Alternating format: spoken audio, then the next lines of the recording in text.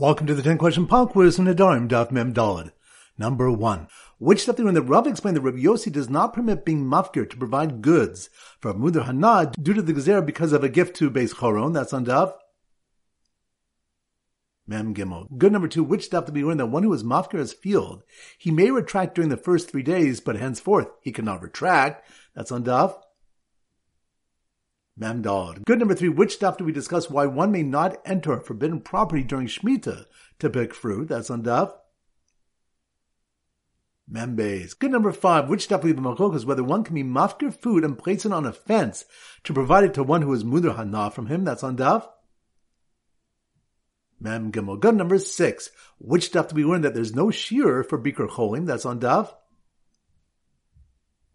Lamates. Good number 7. Which stuff did we discuss a case where one was mafkir's vineyard and the next morning he arose and harvested it and reacquired it? That's on Daf